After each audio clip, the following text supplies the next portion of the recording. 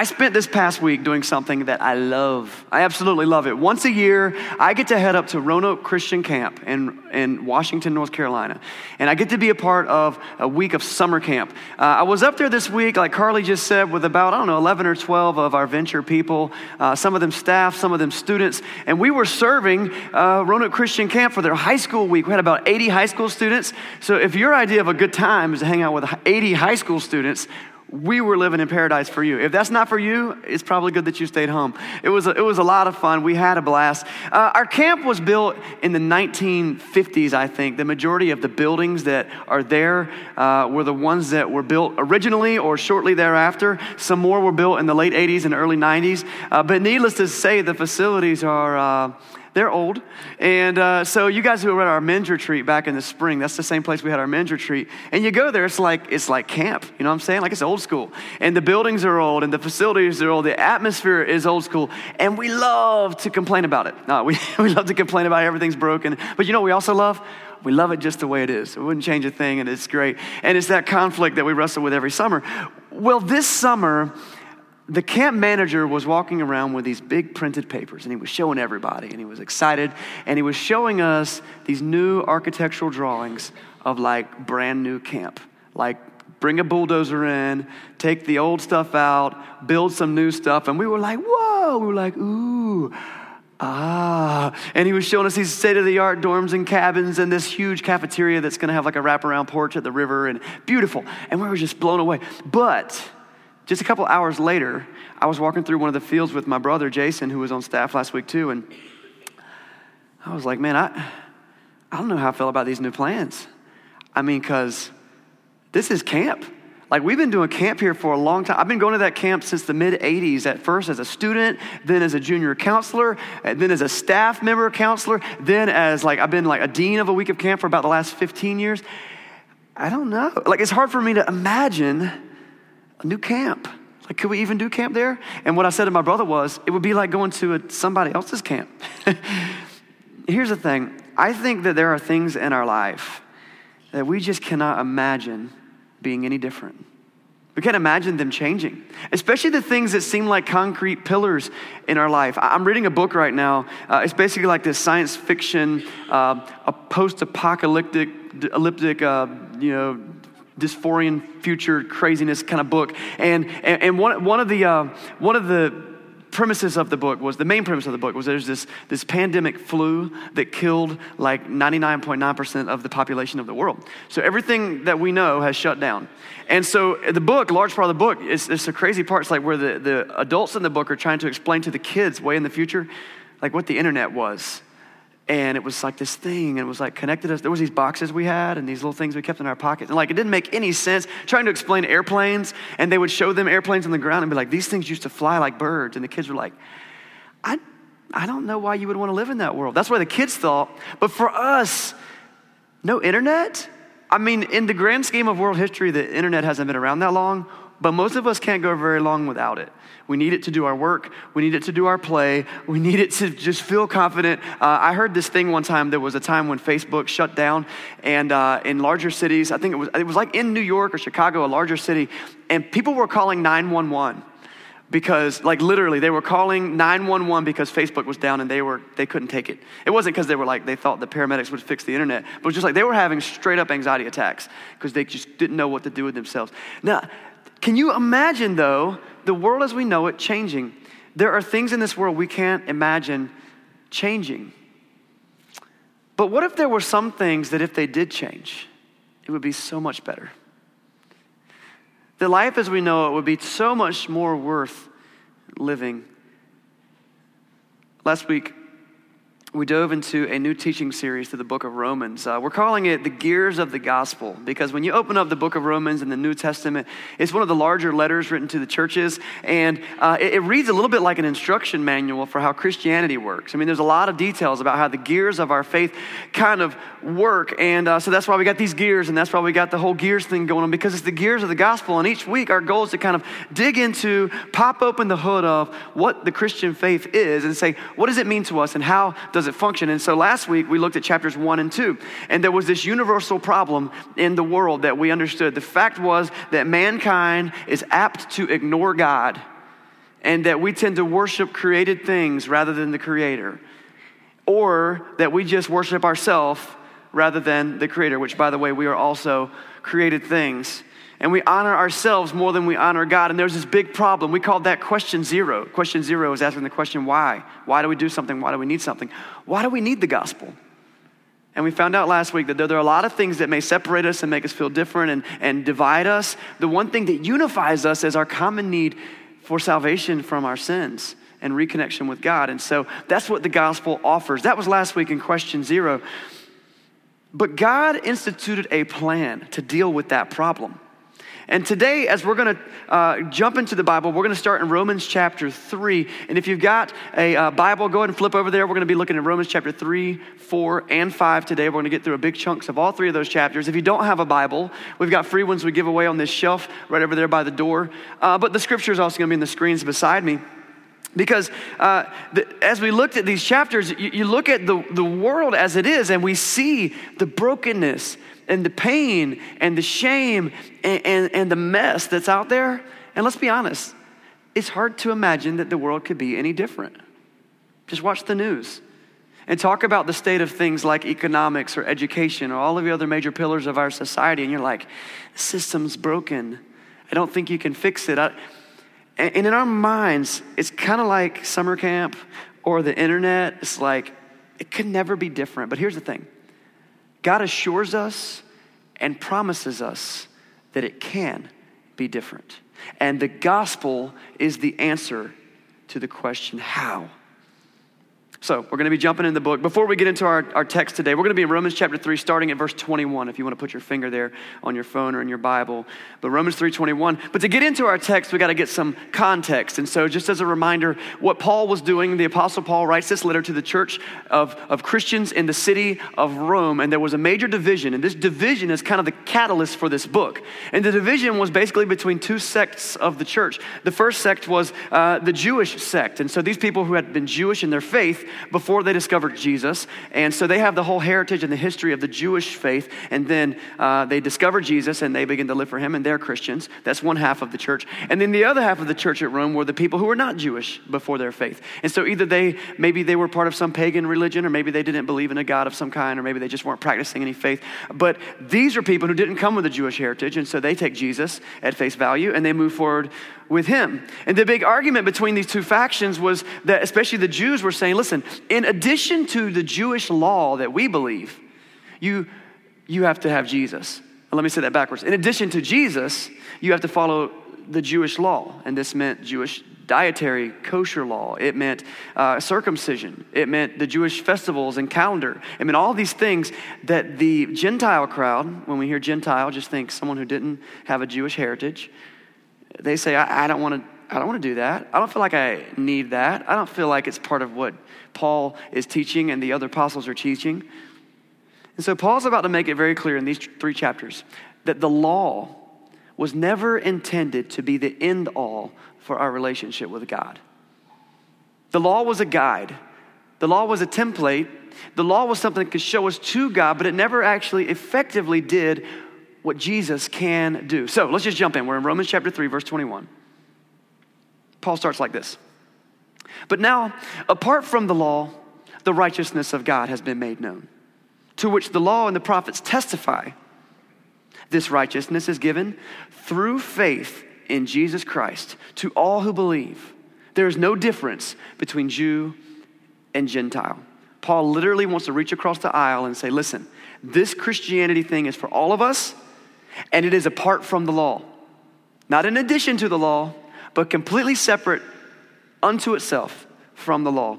So let me get a little grammar nerdy on you real quick. I love grammar, and I wonder if any of you have a favorite part of speech. Does anybody? That's pretty nerdy, right? If you know what a part of speech is, that's like nouns and verbs and adjectives. And so now you might just now be learning that that's what a part of speech is. Part of speech is that thing that your teacher was like, draw lines between the different parts or whatever. Okay, I have a favorite part of speech. It actually comes from Bible study, because through Bible study, I've learned to love this part of speech. It's called the preposition. And I've taught this before, but if you forgot it or you never heard it before, I want you to think about this. The preposition is a powerful part of speech. A preposition is the part of speech that shows us how a noun relates with other parts of the sentence. So the airplane airplane goes over the cloud. The frog goes under the fence. Over, under, to, from, by, for. These are prepositions. And I also have a favorite preposition that makes me like top shelf nerdy. Okay, my favorite preposition is through. Through. Through is a doorway word. Okay, so you go through the kitchen to get to the master bedroom. It's a doorway. It's a passageway. It shows you the instruction from how to get it from point A to point B. And we learned something awesome here about the word faith. And so put that scripture back on the screen, the one we just read. Faith is a doorway to righteousness. Last week what we learned was that there's a big problem. What causes the problem? Well, when there's evil in the world, particularly in our lives, that evil provokes God's wrath, okay? So evil provokes God's wrath. But righteousness, which is the opposite of evil, brings God joy. Evil provokes wrath. Righteousness brings joy. The problem is we're short on righteousness because we've sinned and we've turned our back on God, or maybe we've just not been looking for God at all in the first place, or maybe we were not taught about God. That was all last week's stuff. And Paul says, listen, there's a salvation. There's a righteousness that comes apart from the law. And this is the doorway into that righteousness. Righteousness is given through faith in Jesus Christ to all who believe. Now, what is this doorway? The doorway is faith in Jesus. And if we can walk through that doorway of faith in Jesus, on the other side is righteousness. And when righteousness is in our lives, God has joy. And so Paul wants to tell this Jewish faction of the church and also ourselves. He says, listen, when it comes to being made right with God, there is something more effective than following just religious code. Paul himself was a Jew. He actually loved the law. He loved the word of God, the Old Testament. He's not being disrespectful. He's not trying to shame these people. He's just letting them know there is something far more effective than just the law itself. And that thing is faith in Jesus. Here's just a sentence. You can jot it down or remember it. Faith in Jesus is the doorway to bringing God joy. Faith in Jesus is the doorway to bringing God joy. Paul keeps explaining. In verse 23, he says, for all have sinned and fall short of the glory of God. And all are justified freely by his grace through the redemption that came by Jesus. Remember back in chapter 1, we learned that God's wrath is stirred up by our sin. And there's nothing that we can do to fix God's wrath on our own. We don't have that power. We don't have that ability. But someone else did have the power and did do the work. And that was Jesus. And you know what Jesus' death on the cross did? It satisfied God's wrath. It would fix the problem. Verse 25 is a big old chunk of meat for us to chew on today. If you got a paper Bible or a Bible you can highlight with on your finger, on your phone, you need to underline this verse. Verse 25. God presented Christ as a sacrifice of atonement through the shedding of his blood to be received by faith. Now we're going to leave this passage up on the screen here for a minute and just talk about something for a minute. In this study, we're comparing Romans to a manual, an instruction manual for Christianity, right? And we're going to pop the hood and we're going to look at the gears on the inside. And I don't know if you've ever read many instruction manuals, but they're not exactly like leisure reading. You're not like, the new refrigerator. Can I see that instruction manual? Oh, great. It's in Chinese and French. Awesome. Russian. I think it's upside down. But when we see instruction manuals, we don't think like, easy reading. Unfortunately, that is how a lot of people explain Jesus to people. Too many words. Too many big over their head concepts. And we overcomplicate the gospel. Now, here's the reality. The truth is there are a handful of words and concepts in the Bible that are difficult to understand and that we don't readily understand because we don't use those words all the time. But the concept is basically simple. And this verse that we were just now looking at is foundational to what knowing Jesus is all about. And so what I want to do is I want to break down this one sentence. There are maybe a couple of words like atonement that you don't use all the time, but you're smart. You can follow this. And we're going to break it down just one little phrase at a time and just see what the gospel is. Pop the hood, look at the gears. Verse 25. God presented Christ. That's the first little phrase. God presented Christ. What does that mean? Jesus Christ is God in human flesh. And so somehow through his magnificent power, God made it possible for a version of himself to inhabit human flesh. And he came as a baby. We celebrate that as Christmas. At Christmas, he grew up. And when he was in his early 30s, he began a public ministry. And in doing so, he began to proclaim a new kingdom and all these stuff. We talk about this all the time, but that's God presented Christ. Now, the word Christ is a word that maybe you don't think about often. We think of it maybe a little bit like it's Jesus' last name. Jesus Christ. That's his last name. And he'll have, if he had kids, their last name would be Christ, and it would be passed on. Christ is not a last name. It's a title. And let me just kind of take it to a different language for you, because we all know what Christ means, but we don't realize it necessarily. Christ is a translation of the Hebrew word Messiah. Messiah is a word we're more familiar with. LeBron James was the Messiah for the Cleveland Cavaliers.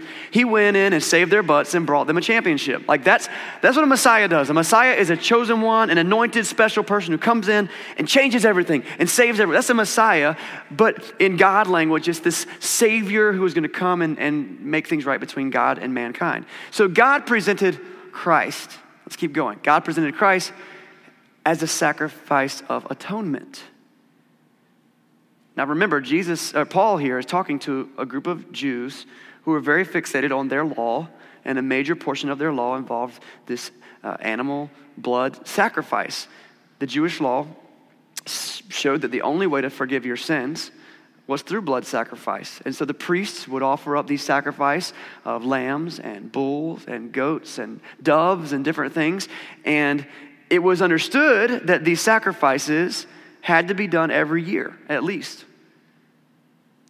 The implication and the thing that the Jews understood was that the blood was insufficient to really cover their sins. They actually called it rolling back their sins. So once a year they would roll them back again, and they would roll them back again. It was a faith thing. It was a thing saying, God, I trust you. I'm just going to do this thing to show you that I'm still on board with you. The book of Hebrews kind of goes further to teach us about the insufficiency of blood sacrifice. In Hebrews chapter 10, verses 1 through 4, it says this: the law is only a shadow of the good things that are to come, not the realities themselves. For this reason, it can never, by the same sacrifice repeated endlessly year after year, make perfect those who draw near to worship. Otherwise, would they not have stopped being offered? That's a good point. Like if it was permanent, then you wouldn't have to keep offering sacrifices, but they had to do it year after year.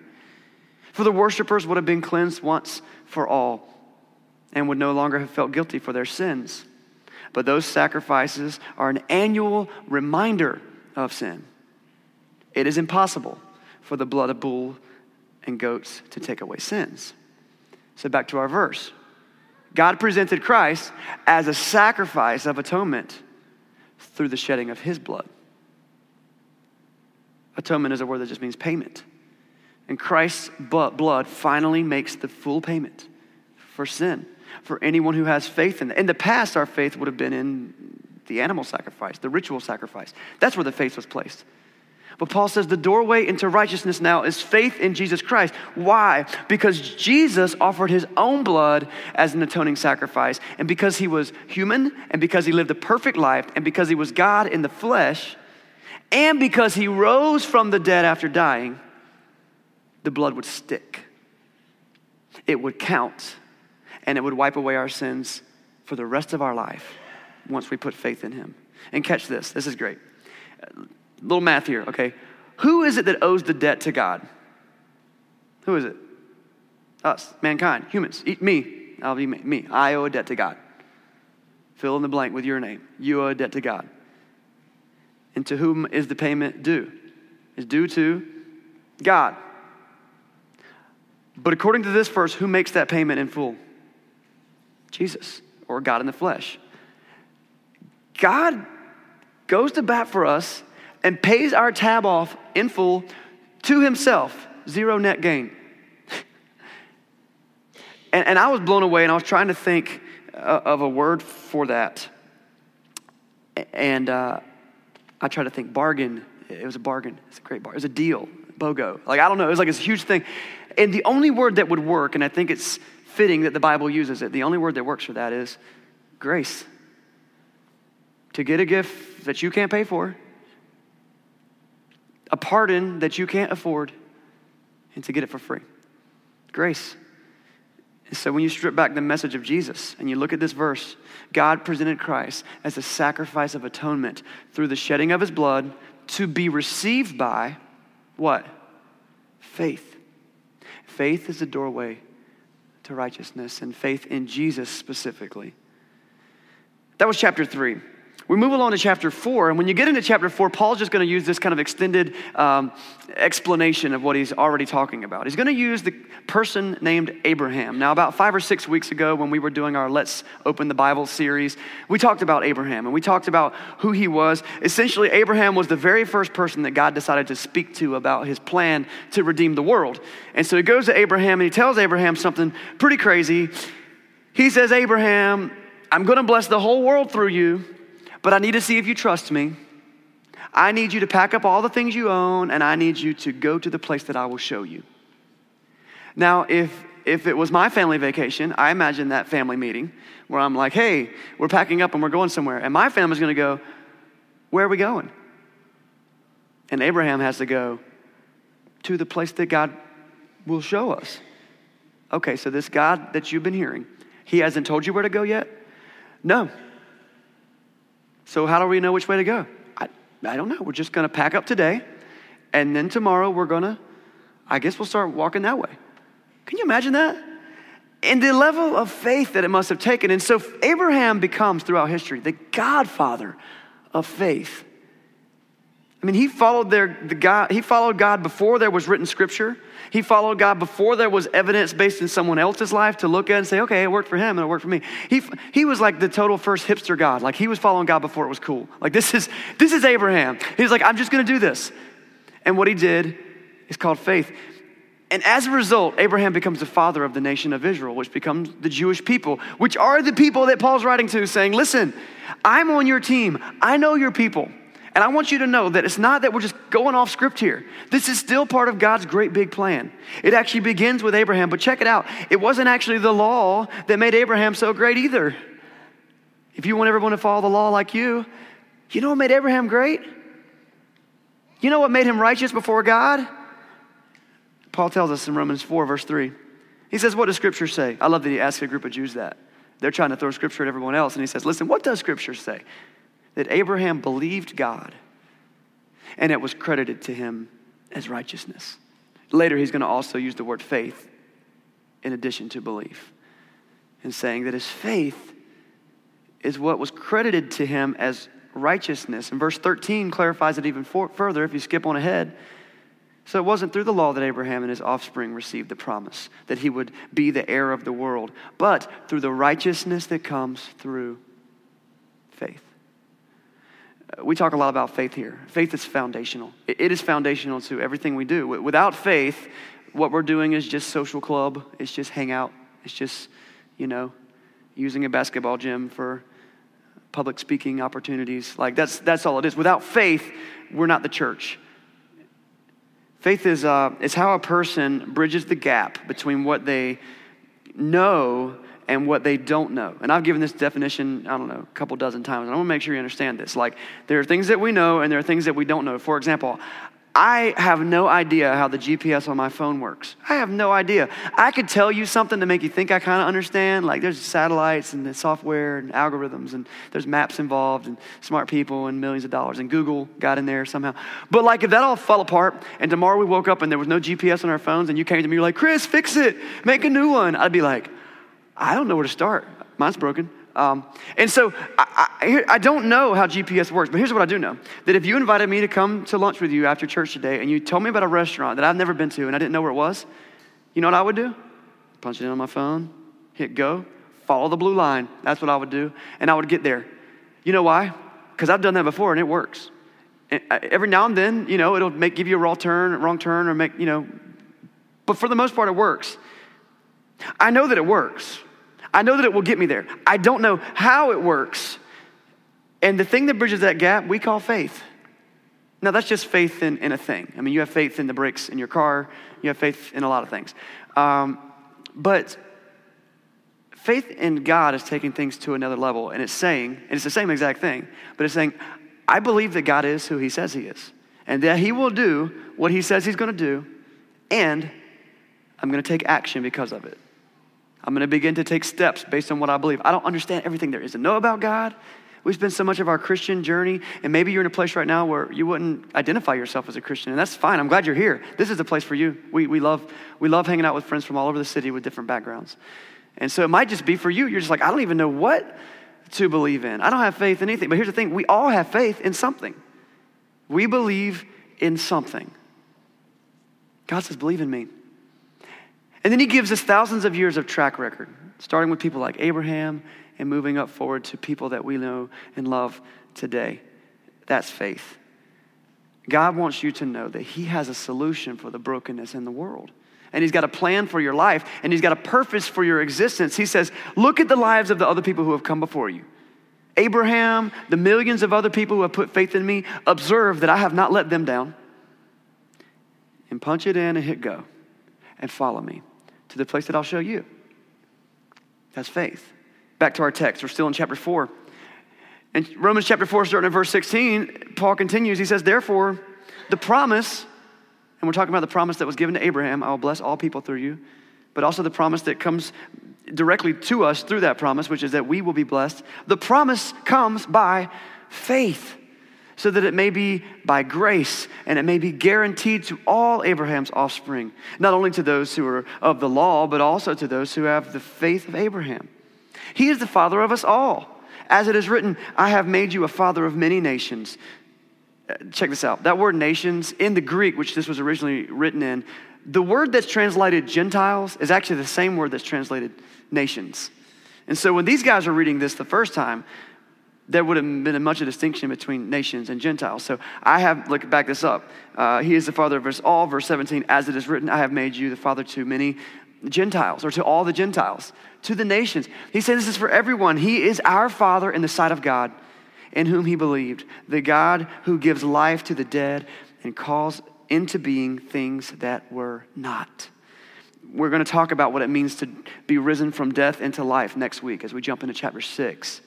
But I think it's really cool that Jesus here, because of Jesus, and Paul points it out, we are made heirs to the same promise that was given to Abraham. The same promise that was for the nation of Israel.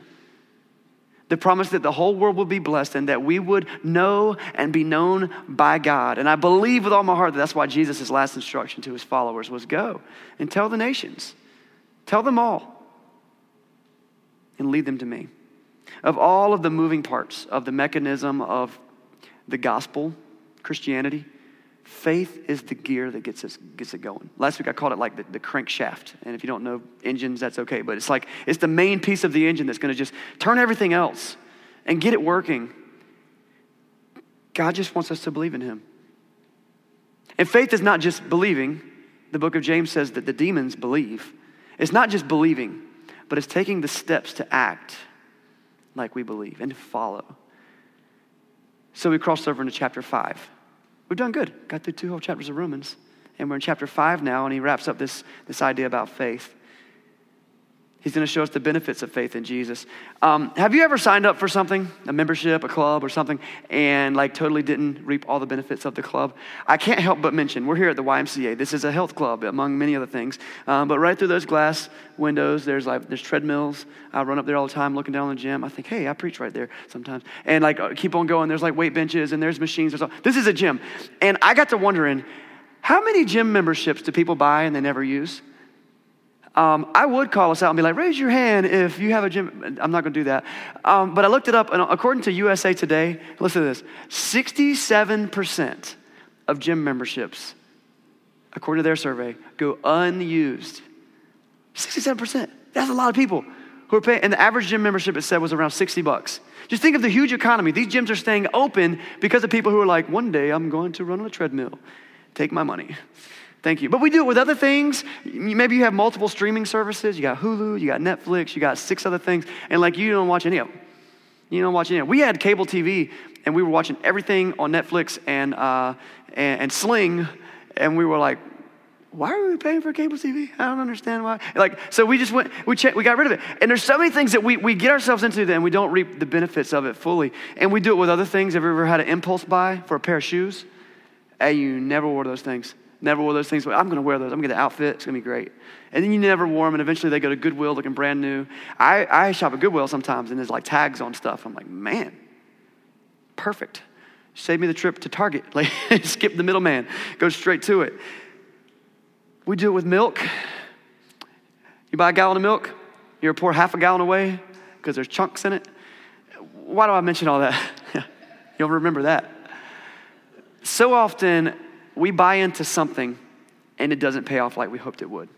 I tell you all of those examples to tell you this one thing. The gospel is not like that.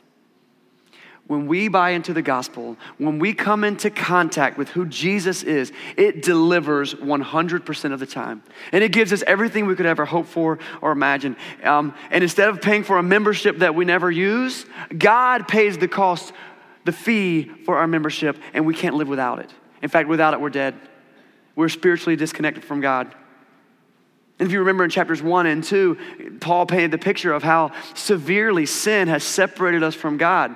And in chapters 3 and 4, we just looked at, he explains what it means to have faith in Christ, to be credited with righteousness. And here in Romans chapter 5, starting at verse 6, look at Romans 5, verse 6. Paul lays it out as clearly as possible, the benefits we receive from this membership in Christ. This is what he says. You see, at just the right time, while we were still powerless, Christ died for the ungodly. Time out, pause. If you were here last week, or I hope you'll go through and read this on your own later. If you remember chapters 1 and 2, that whole thing was talking about the ungodly. And Paul basically said, we're all in that boat. And while we were still powerless to do anything for ourselves, Christ died. He was that atoning sacrifice that we talked about. Verse 7. He says, very rarely will anyone die for a righteous person.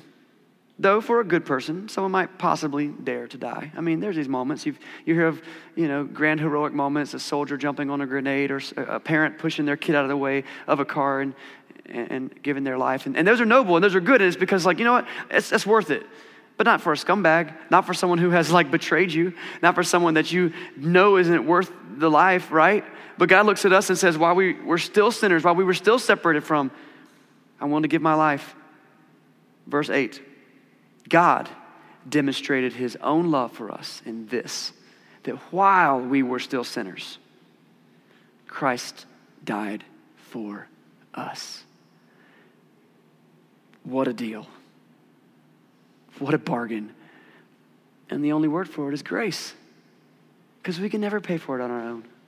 And we get to walk through the doorway into righteousness. And we get to enjoy the presence of God in our life, both now and for all eternity. And we get to take part in the kingdom of God as it lives in this world, impacting and affecting the lives of millions who just seek him, restoring brokenness, restoring wholeness to the broken, and restoring, hope to the hopeless, and all those things. Verse 9. And since we've now been justified by his blood, how much more shall we be saved from God's wrath through him? For if while we were God's enemy, we were reconciled to him through the death of his son, how much more, having been reconciled, shall we be saved through his life? Guys, Jesus is not dead. And if you look around the world at all the other world religions and all of the other psychological ways of thinking and all of the other worldviews, the founders of all of those schools of thought are dead and gone. And you can go to their grave and you can go to their tomb and you can go to their mausoleum and you can go to the plaques that say in memory of so-and-so. But our Lord and Savior, our King, is alive. And that's why when he promises us life, you can know you're going to get it because he knows the secret. He knows how to restore life. And it's by giving access to his life. It is hard to imagine a world where we're not constantly working to climb out of whatever mess we have dived into. It is hard to imagine this world where the brokenness can actually be put back together. But Jesus created a way by giving us the opportunity to know him. That through Jesus, we can find righteousness. The most powerful thing I could say ever to you is to tell you that Jesus is offering you a fresh start. And he's inviting you to walk through the doorway of righteousness by believing in him. And maybe you've already made that decision for your life. And if that's so, keep taking one more step of faith every day. Because every step of faith is a step towards righteousness. And if that's not you today, like I said, you might be here for the first time. You might have come with a friend. You might just be here on vacation and you decided to get up early and come to the gym and they were closed, so you came to church. I don't know. I don't know what might have drug you here this morning, but I want you to know this promise is for you too. And maybe you're not ready to jump in today. That's fine. That's cool. Come back next week. We do this every week. You can keep learning. This is the gears of the gospel, so you can just keep listening for the rest of this book and see if it's something that you can believe. Or maybe you've been hearing this for a while and you're ready to dive in. I would love to invite you to have faith in Jesus today, to say, I want to believe that with my life. I'm going to live for him. We can offer you the thing that Jesus says we should do for every person who believes, which is to go to the waters of Christian baptism. We've got a pool that the YMCA lets us use right through that hallway. And we've already used it a couple times since we moved in here. And I'd love to invite you to come and be baptized today. And it teaches in the book of Acts that through baptism, we receive the forgiveness of sins, the gift of the Holy Spirit, this new promise, this fresh start. It's an amazing thing. Today could be your fresh start today. And the things that you thought would never change could start to change. That's faith. Let's walk through the doorway. Let's pray.